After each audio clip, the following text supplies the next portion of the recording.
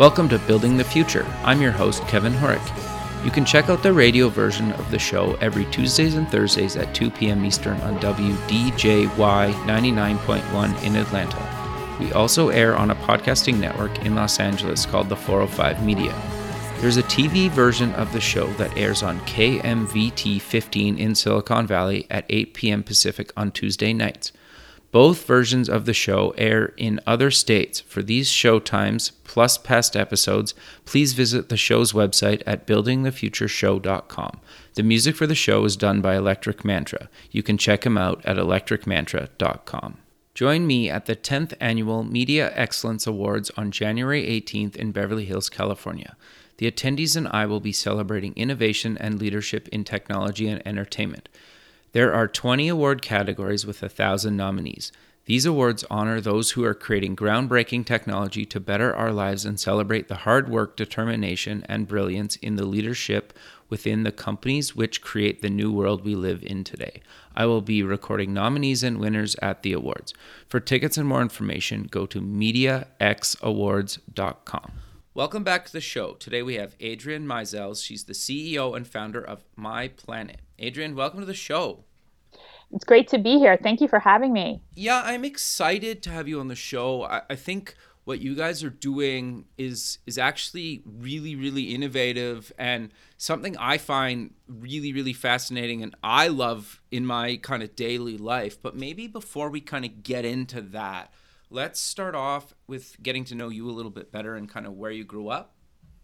Okay, awesome. Well, I grew up on the Jersey Shore. I used to love saying the New Jersey Shore, but after that TV show, I'm like a little hesitant. But fair enough. But those are all people who are here this summer, and they all leave. So I grew up on the Jersey Shore, sure. And I went to college. I went to the University of Pennsylvania for undergraduate. I got 2 degrees there in 4 years. Okay. What did you take, just out of curiosity? Yeah, so I took my degree from the liberal arts school at Penn is in European history. Okay. And I got a degree from Wharton also in international business. It's called multinational management.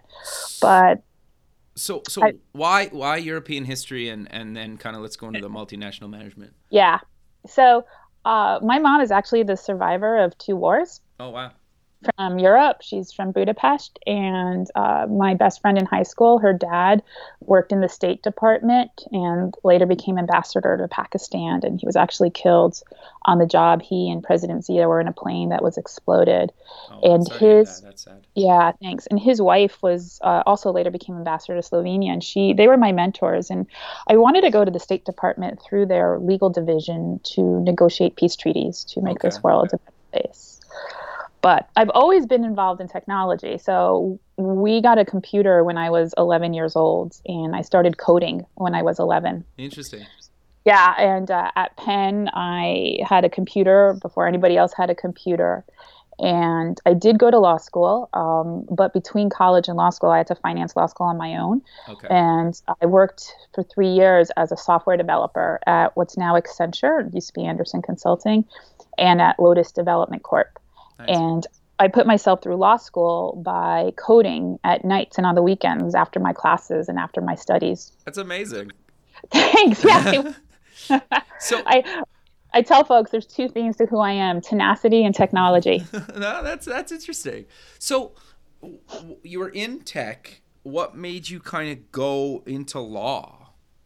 Well, because I always was very focused that I wanted to go to the State Department. To negotiate peace treaties through their legal divisions. There's really sort of 2 main ways to go to the State Department. One is a master's in international affairs, and the other is a law degree. And I thought a law degree was much more versatile. Sure. But after being at a law firm for 4 years, doing large international deals in Latin America and South America, I realized I didn't want to go to the State Department. And so I went back into technology, and I went to AOL, and I was at AOL for many years, first on the business side, negotiating technology deals, and I eventually ran the innovation team, which was called New Business Ventures. And for me, it was like, as Oprah says, a 360 moment, or a full circle moment, she calls it, where I realized that, I had built product. I I was a coder. I knew revenue structures and financial models, and I knew strategic partnerships. And I started working in location-based services really early on in LBS's history in the United States, at least. So in January of '05, I had heard that the wireless carriers were being required by the FCC to put GPS into their system, so that way when we dialed 911, which is the emergency number in the United States, sure, for that emergency vehicles could find us, and it was called the E911 mandate. And I was like, well, we're already getting a little bit of data into those little Nokia WAP phones we all had. Sure, I remember those. Yeah, and so I was like, if we can combine a user's location with this data, then that is going to be massive. And my mandate in running the innovation team was to create large profit-generating businesses in nascent spaces. Like, don't step on the toes of existing business owners by creating new features for their businesses. Create brand new businesses, leveraging existing AOL assets. So we owned MapQuest, which at the time was the leading map provider. Yeah. We had AIM, the buddy list, which is now being retired, sadly. Yeah, it is sad. Yeah, actually, and the inventor of it is an advisor and investor to My Planet. That's awesome. Yeah. It took 16 years to get that patent granted, and then 3 years later they retire it. It's like, what? But so we had AIM, and I was like, well, if you can ping your people on the computer, you'll be able to ping them, put them on a map. And it was like Foursquare before Foursquare. I called it Friend and Family Finder. Interesting. And we had City Guide and Movie Phone. We had points of interest. I went to the president of advertising. I said, location-based advertising is coming. And I put it together into a huge strategy that I called the AOL neighborhood. And AOL actually got 5 patents granted off of that strategy. And one of them, which I know of, Facebook acquired. Nice. And they filed 3 more off of it, and they're now using it in their virtual assistant M 10, 12 years later. That's really cool. So walk me through kind of the transition, from kind of, your corporate job into kind of founding your own company, My Planet. So that is an interesting one. I had taken a life sabbatical after AOL. Okay. Traveled, bought a guitar. Sure. I do not blame you at all. Read a lot.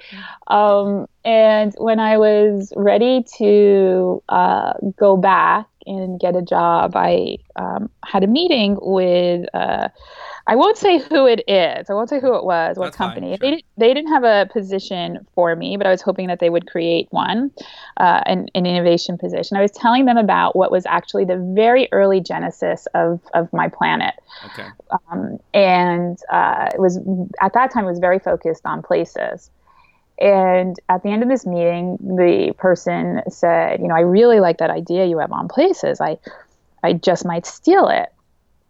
And I looked at him and I was like, what? And I said, well, take me with it. And he smiles and I said, there's a lot more of where that came from. And he says, good one.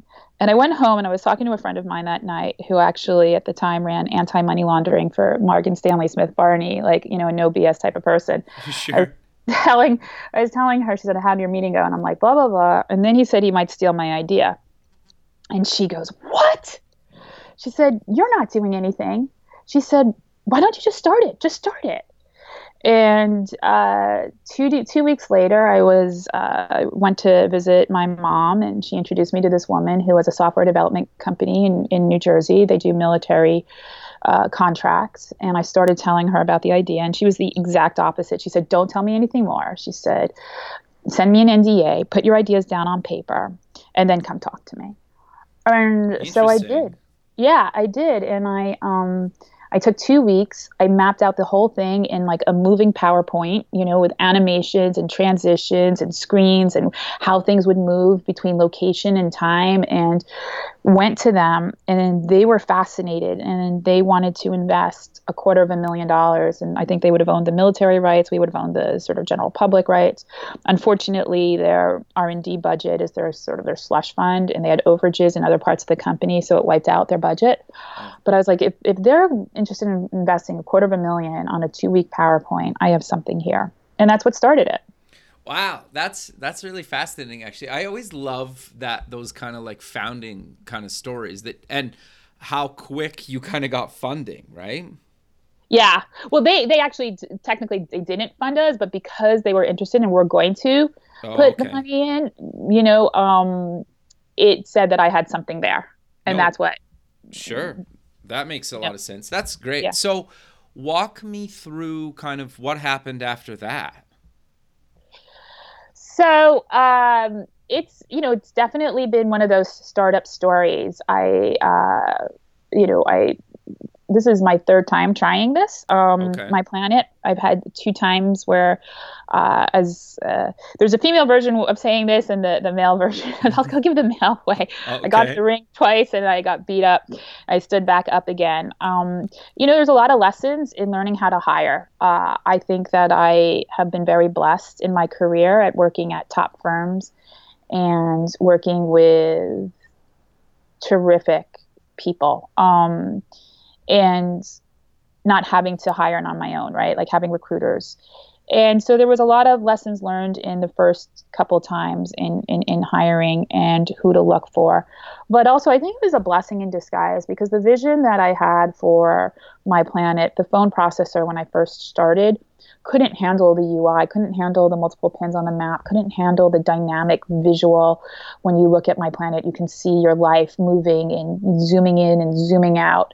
And it was the first product was very much of a manual entry, and now almost everything is automatically done for you.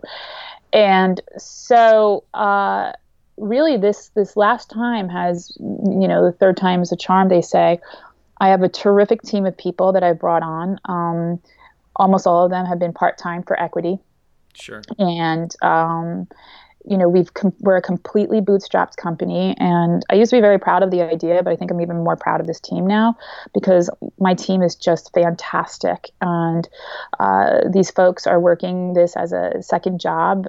They came on because they wanted to have a passion project. They're all invested with their heart, soul, and mind into this company. And with a part-time team, we have created a ton of complex technology. So those guys have and women have my heart. So my heart and soul. So no, but I think that's actually really good advice in itself, right? Is because everybody kind of says that. Well, not everybody, I shouldn't say that, but like you read online that like a lot of people say that, everybody needs to quit their job and just kind of do this thing. And there's a lot of kind of successful apps and companies out there that have team members that don't all work full time or kind of do it as a passion project. And I think in my experience, some of the best and kind of most fun projects kind of start out that way, right? And then as you're kind of working on a business model and kind of trying out the idea, it's less kind of stressful for some of the people when they're not worried, like they know where their kind of paycheck's coming from, right? Yeah, it's exactly, Kevin. I found this sort of sweet spot of people who either are consultants and therefore they're not getting equity in the companies that they're working for, so they don't sort of have that, let's call it economies of scale or potential for a bigger payout later down the line,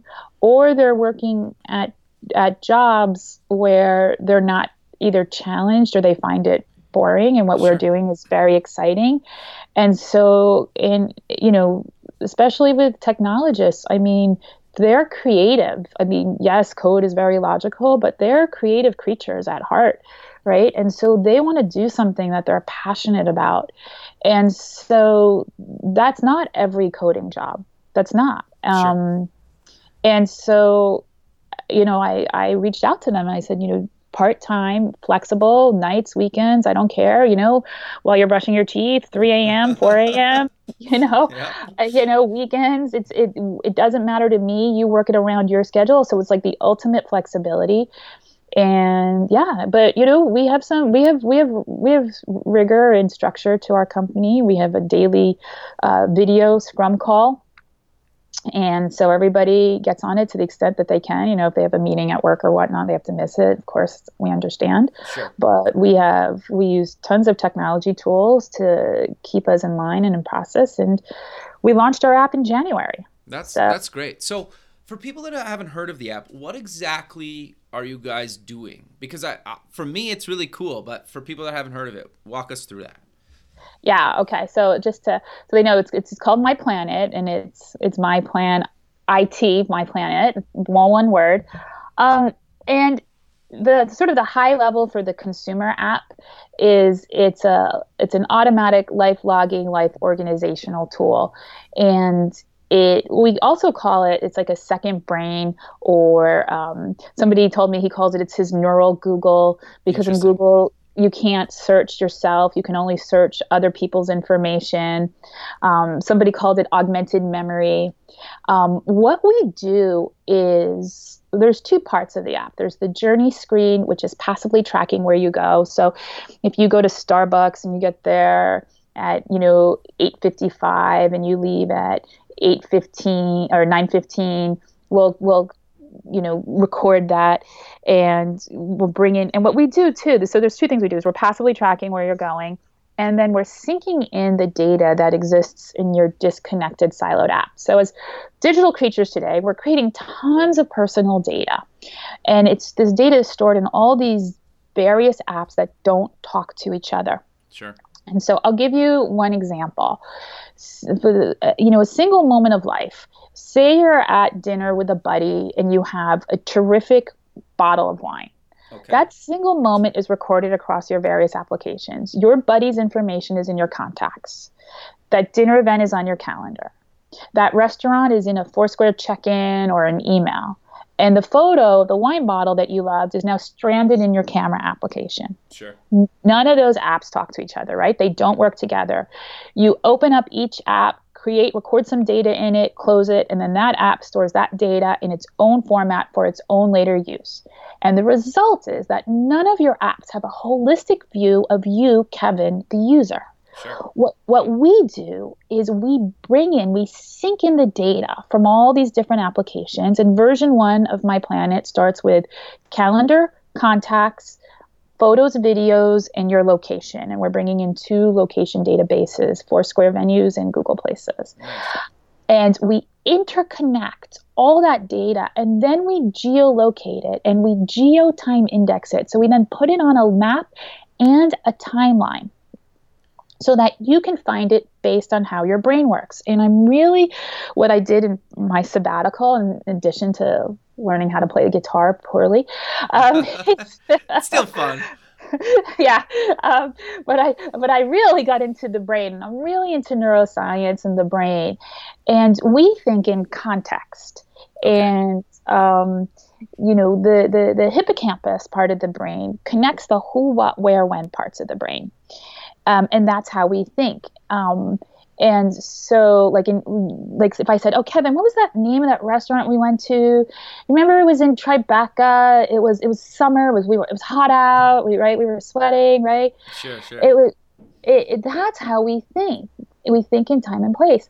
But in technology today, all of search is word-based, and there's only one neural connection to names in our brains, which is why for most of us humans, we forget the names. Well, who was that client I met at that conference, or what was the name of that bottle of wine? Sure.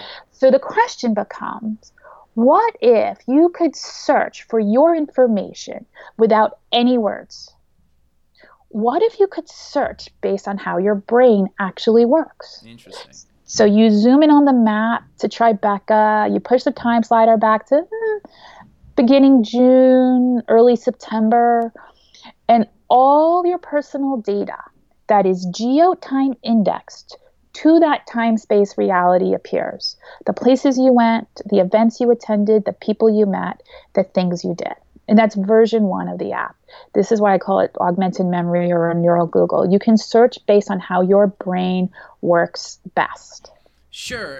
The thing that I always find, and actually the funny thing is it happened to me yesterday. My aunt called me and she was like, what was the name of the hotel that we stayed at in Mexico a couple years ago when my wife and I got married? And so it was funny because I couldn't remember the name either. And I literally had to go back through my email and kind of Google Maps. And because I usually traditionally I usually used to try to star all the places I've kind of been when I'm traveling, just because kind of before we talked, that's kind of how I've been doing it for a number of years.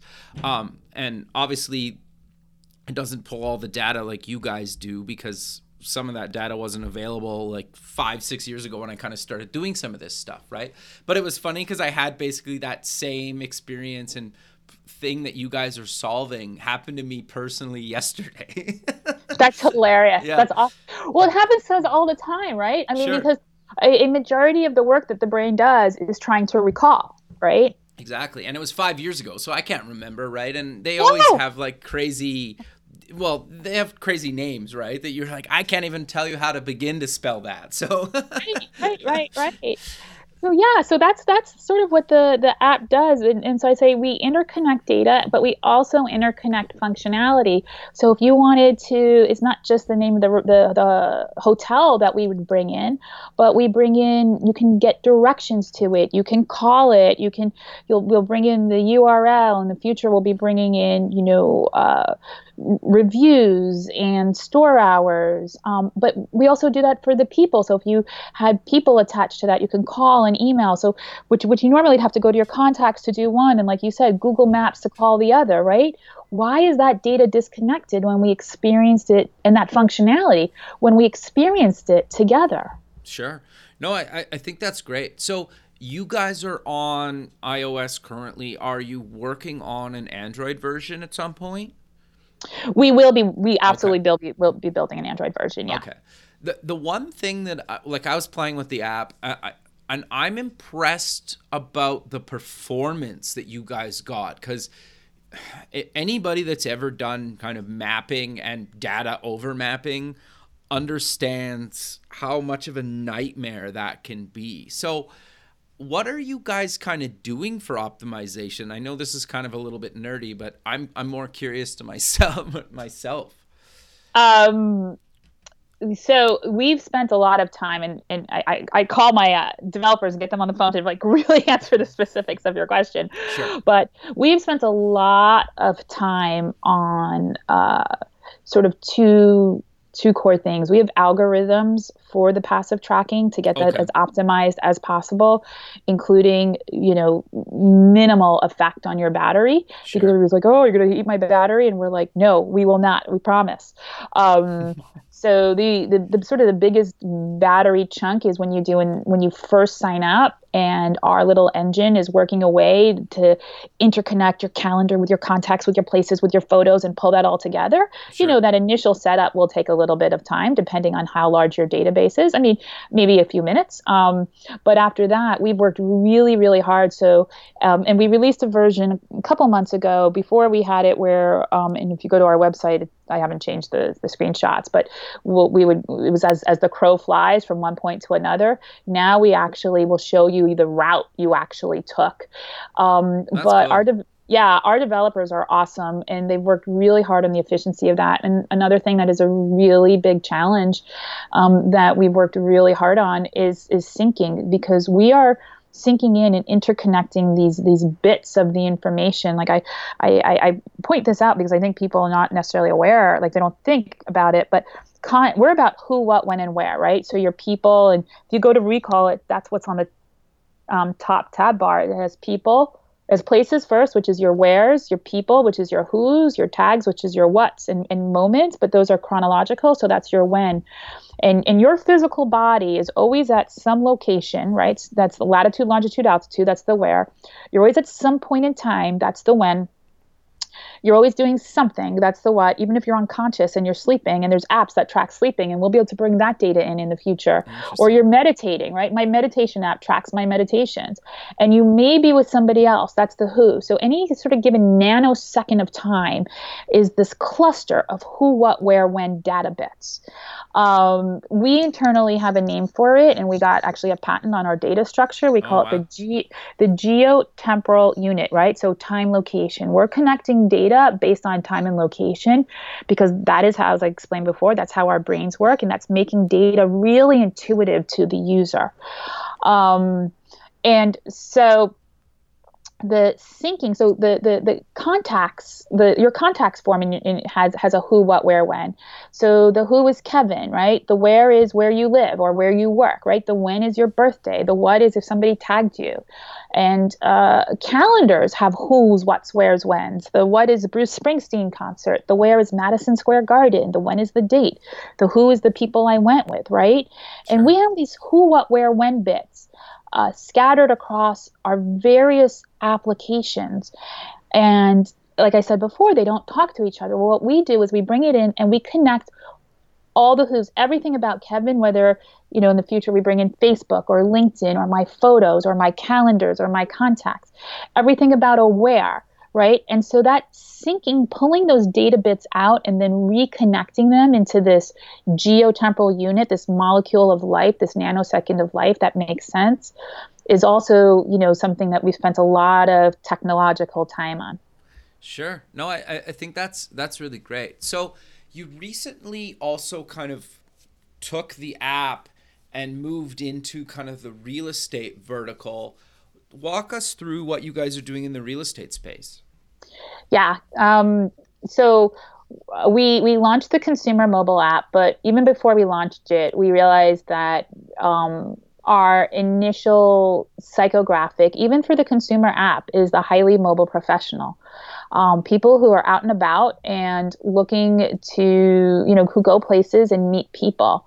And so I was actually talking to a friend of mine who's an agent. She said, if you brought in MLS data, she said, I would live on this thing. Interesting. Yeah. And so I pounded the pavement and I interviewed dozens and dozens and dozens of agents. And I showed them the app and I explained what it would do and bring in the MLS data. And the results I got, the feedback was overwhelming. It was so awesome. And so we've taken our general consumer app and not only put MLS data in it, but we've created new screens and new features that are focused directly for the real estate agents. And what it's like a virtual assistant. It's connecting who, what, where, when, and bringing in MLS data and giving them features around it. So what I realized is that when agents are going on their showings and their tours, the vast majority, like almost everybody I spoke to, uses a notebook. Interesting. They're recording. Wow. Somebody I spoke to, she said she gets home at night and she writes down on paper, I took this client to this home, that one to that one. That home, this one liked the kitchen, that one hated that, the bathroom, this one has a dog, this one's son's birthday is blah, blah, blah, right? Because they want to follow up. Sure. Referrals is huge for agents, for anyone in sales, right? Referrals is a higher rate of return than even an incoming lead where there's no support behind that lead, right? Sure. And all this data they have scattered on paper across various notebooks. I spoke to some agents who take their notebooks back to the office and they retype them into Microsoft Word or Excel. At least wow. It's searchable, right? Now Sure. Think about all the administrative burden. But they're the smart ones. I asked a few of the agents that I spoke to for a photo of their notebook so I could put it in our decks. Sure. And one of them, it took her 5 days to get me the photo. She apologized. She said, I'm sorry, I lost my notebook. Oh, that sucks. Right? It's not even backed up in the cloud. Sure. And so at the base level, my planet is recording where they're going. That you got to this home at 9:06 in the morning, you left at 9:32, and then we suck in the MLS data. So it's there, and if they take photos, we bring in the photo from the camera and connect it automatically for them. So all that information is there. They can add a note, they can speak a note in, we'll geotime, we'll index every word spoken. And now they can see by client, oh, here's all the homes I took Kevin to. And they can search by location, zoom in on the map. Here's the homes I took Kevin to in this city, in this neighborhood, on this street. They can search by time. Here's all the homes I took Kevin to last week, last month, last year. Sure. And they can search by words, kitchens that liked. Here's all the homes with kitchens that he liked. They can see by place. Here are all the clients I took to this one home because everything is cross-indexed. It allows them to be the neighborhood expert because they can keep tagged lists they could say of places, schools nearby, supermarkets, wine bars, restaurants that they want to refer their clients to and share with their clients, or people, attorneys and mortgage brokers that they'll be able to send those lists immediately to them. And here's a list of homes for them to say, to show clients, here's homes that they sold in the neighborhood where their client is looking, is huge. They automatically have right there, they zoom in on the map. Here's all the homes I sold in this neighborhood. Here's the homes I sold on your street, right? All there. And then the new client features that we have, the new real estate features we have is it opens up to the section called My Hub, which is a notification center. It shows them their next 2 upcoming appointments, the current moment that they're at in case they want to add comments, if that's a home that they're showing, and every new listing that's hitting the market that matches their client's preferences. Interesting. Yeah, and then we aggregate all their clients. So if they have 5 clients who match that property, it's one, we show it to them once, as opposed to what happens now is they get 5 emails from their MLS, 1 for each client. So we aggregate all of that, and they can tap on that property, they can see more detail, and because it's connected to calendar, they can automatically schedule right from there the showings. They can call the listing agent, they can call their clients, all from one place. That's really cool, actually. I could even see how this could be used in a bunch of other verticals outside real estate, right? If you pulled in just different types of data in different kind of industries. But for the real estate professional, I love that $1 million listing show, and it's just funny because you watch kind of how they do any real estate person. I have friends that do kind of real estate too. They're always on their phone, right? Everything lives in their smartphone, and you're basically pulling all that content into one app instead of them having to check 5, 10 plus apps, right? Exactly. And to notify, we don't have this yet, but we are going to be building in-app chat, and they will be able to give their client a My Planet, client edition for real estate. So now everything is centralized in one place. And I say that My Planet's like the best, personal assistant because it knows the agent, because it has its data, and it thinks like the agent because it's structured like our brain, right? Sure. And so it minimizes their administrative time, and it streamlines their communication, and then the result is that it's improving their bottom line, right? Because time is money, and all their information is there. And there was an NAR study done where they surveyed home purchasers 5 years after their home purchase, and they asked them, "Are you happy with your home?" Yes. Were you happy with your agent? Yes. What's the name of your agent? I don't remember. Sure. Leads is the first sort of level of business sales for agents, but referrals is the next level. And now for the first time with My Planet, they are going to have all their information about each client centralized, organized, stored, readily accessible. So that way, when they communicate again with that client, they'll remember who they are, everything they did with them, and their preferences. Sure. Yeah, that's interesting. Because what reminds me is when my parents bought a house, this was in the late 80s, I remember the real estate agent that they used would send a calendar yearly, right? Just a physical calendar, and it had her photo and name, right? But not very many people use like a physical calendar anymore, right? So having something that they can kind of maybe check in every year or every couple of years on kind of past people that, they sold a house to, because as, people get older and they have a family or whatever, they upgrade and downgrade and, so that's interesting. Yeah. And it's funny because I talk about like the physical calendar. My mom actually has the Norman Rockwell calendar still in her fridge. And she makes notes in it. She's a piano teacher and she's adorable. But the reason we have these disconnected, siloed applications is because we had physical, we had paper silos. Sure. We had calendars, right? We had little black books, which had our people or our who's. We had yellow pages and maps, which had our places or our wheres, and our what's were in notebooks and photo albums.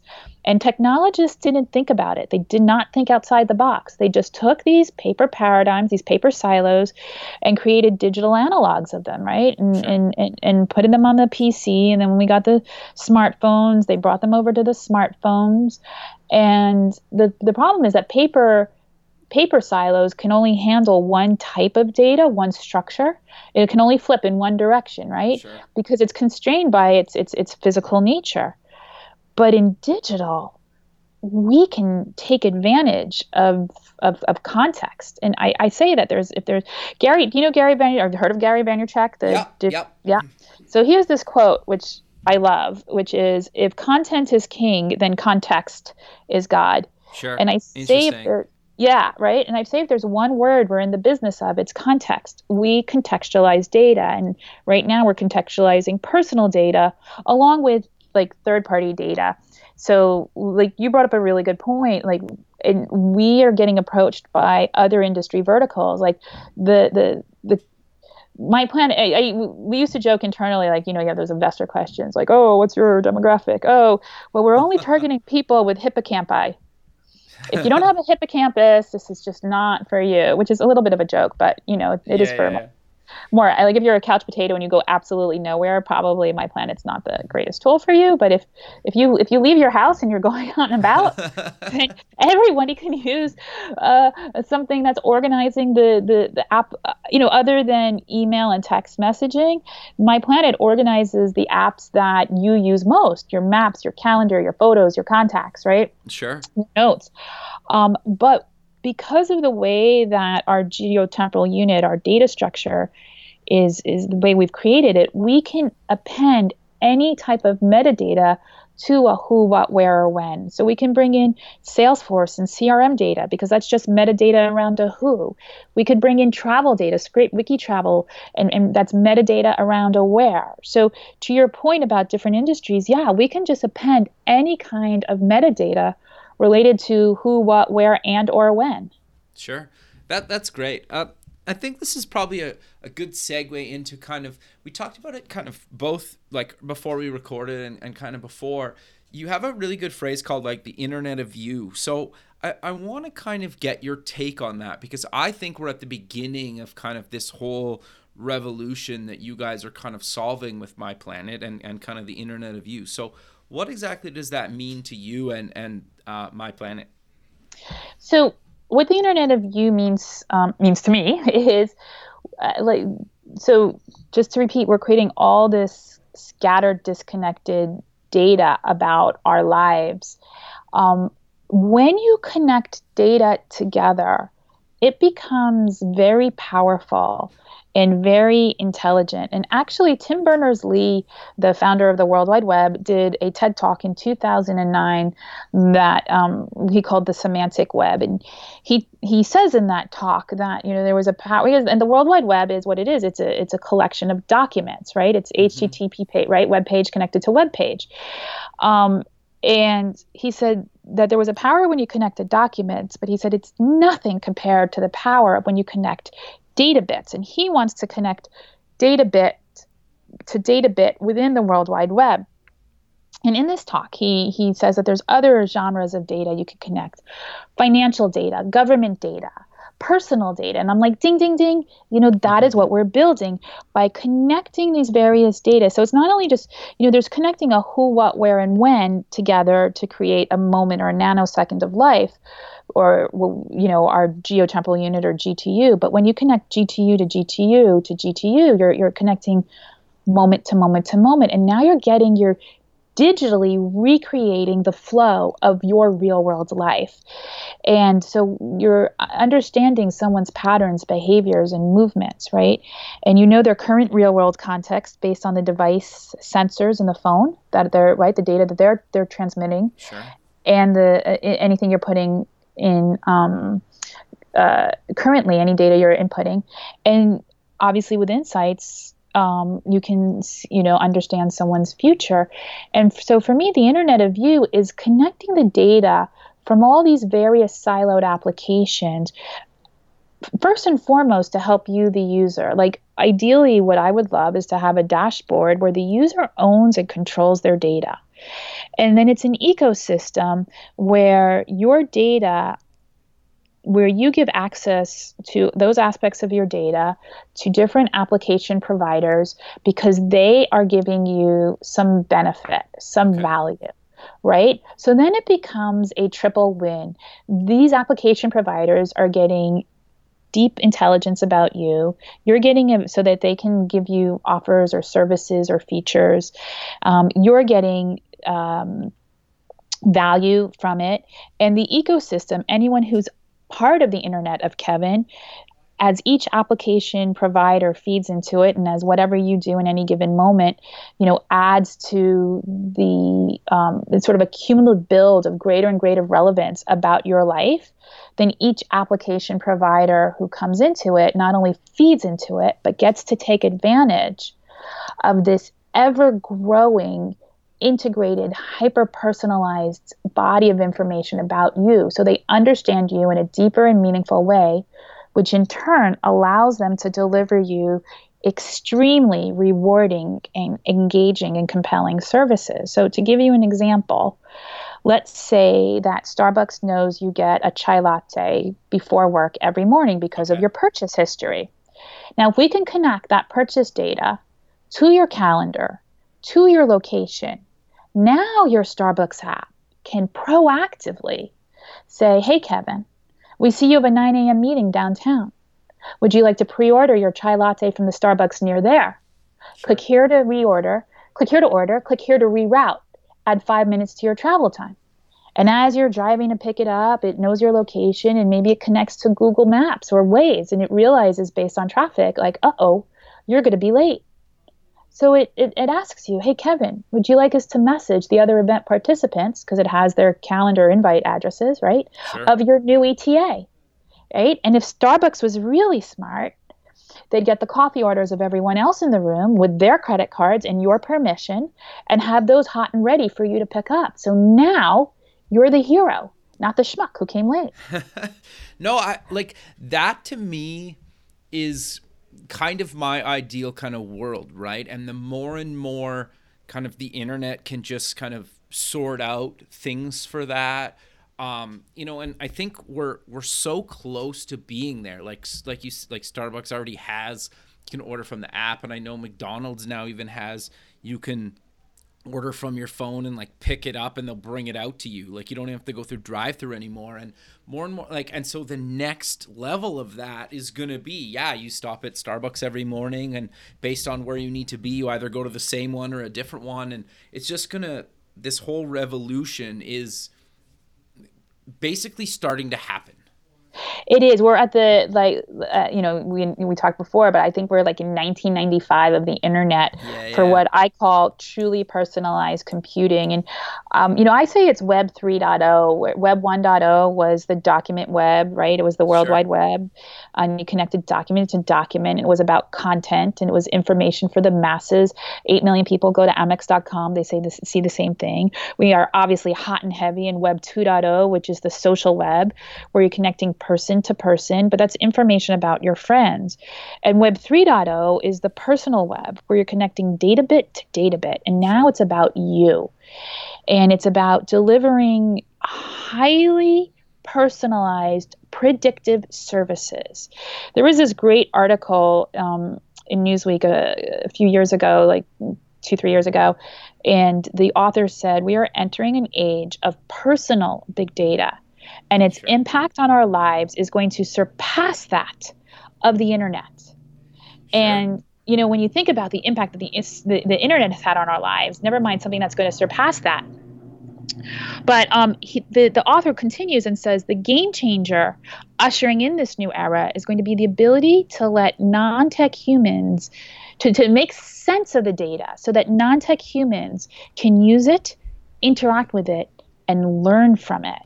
And that's why I say My Planet literally makes sense of your data, because we're now structuring it based on how you think. And I say that we play in the space of personal big data. Some people call it little data or small data. It's data about the individual, as opposed to big data, right? And I say personal big data because the digital exhaust we create is now so massive that we are at an inflection point in history where we can start doing these things. There's enough data about us. I give a talk called The Internet of You, and I start out, I say, just think about the data you create from the minute you wake up, right? There's the time and location of where your alarm goes off, the number of times you hit snooze, your morning meditation, the emails and social media posts you read and send before you go to work, your Uber car ride or Easy Pass call, your Starbucks daily purchase, and it's not even 9 a.m. yet, right?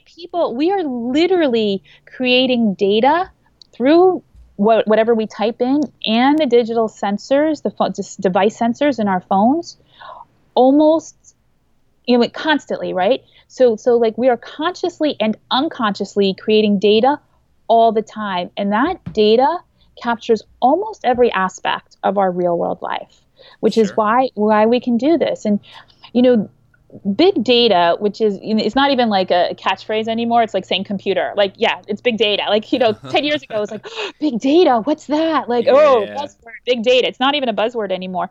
But the big data is excellent for getting sort of high-level psychographic and demographic understanding, but it's aggregate level. Like they'll take tens of thousands, hundreds of thousands of people's information to get these aggregate level psychographics or demographics, so that they can create a cohort or a segment. So, like, you're a Caucasian male, you're in Canada, right? Who's between the age of, I don't know how old you are, 30 to 40. Okay, so good. I was 30 to 40, right? Therefore, you must be like every other Caucasian male who lives in your town between the ages of 30 and 40. Like, no, right? When you try to take big data and then plop it back down on top of the individual, it often leads to inaccurate results, or at best is only a small piece of the pie. So for us to really enter into this world of Web 3.0 or the personal web, we have to connect the data silos of you, the individual, to understand the actual context of your life, not somebody else's life. Yeah, like kind of merging the digital and physical world, right? And then based on my historical data in the digital and physical world, tying that together is actually really fascinating. Yeah. So, but sadly, we're out of time. So let's close the show with mentioning where people can get more information about yourself and My Planet. Well, if they want to, they feel free to email me at Adrienne, ADRIENNE, at myplanet.com. Perfect. MYPLANIT.com. And My Planet, they could go to myplanet.com. MYPLANIT.com, and if they're interested in the real estate, there's a little button on the top and they can go and see the real estate product. Perfect. Well, I really appreciate you taking the time out of your day to be on the show, and I look forward to keeping in touch with you, and have a good rest of your day. Thank you. You too. Thanks. We'll talk soon. Okay, bye. Thanks for listening. Please visit the show's website at buildingthefutureshow.com. Also check us out on Facebook at Building the Future Show, and follow us on Twitter at Building Show. The music for the show is done by Electric Mantra. You can check him out at electricmantra.com, and keep building the future.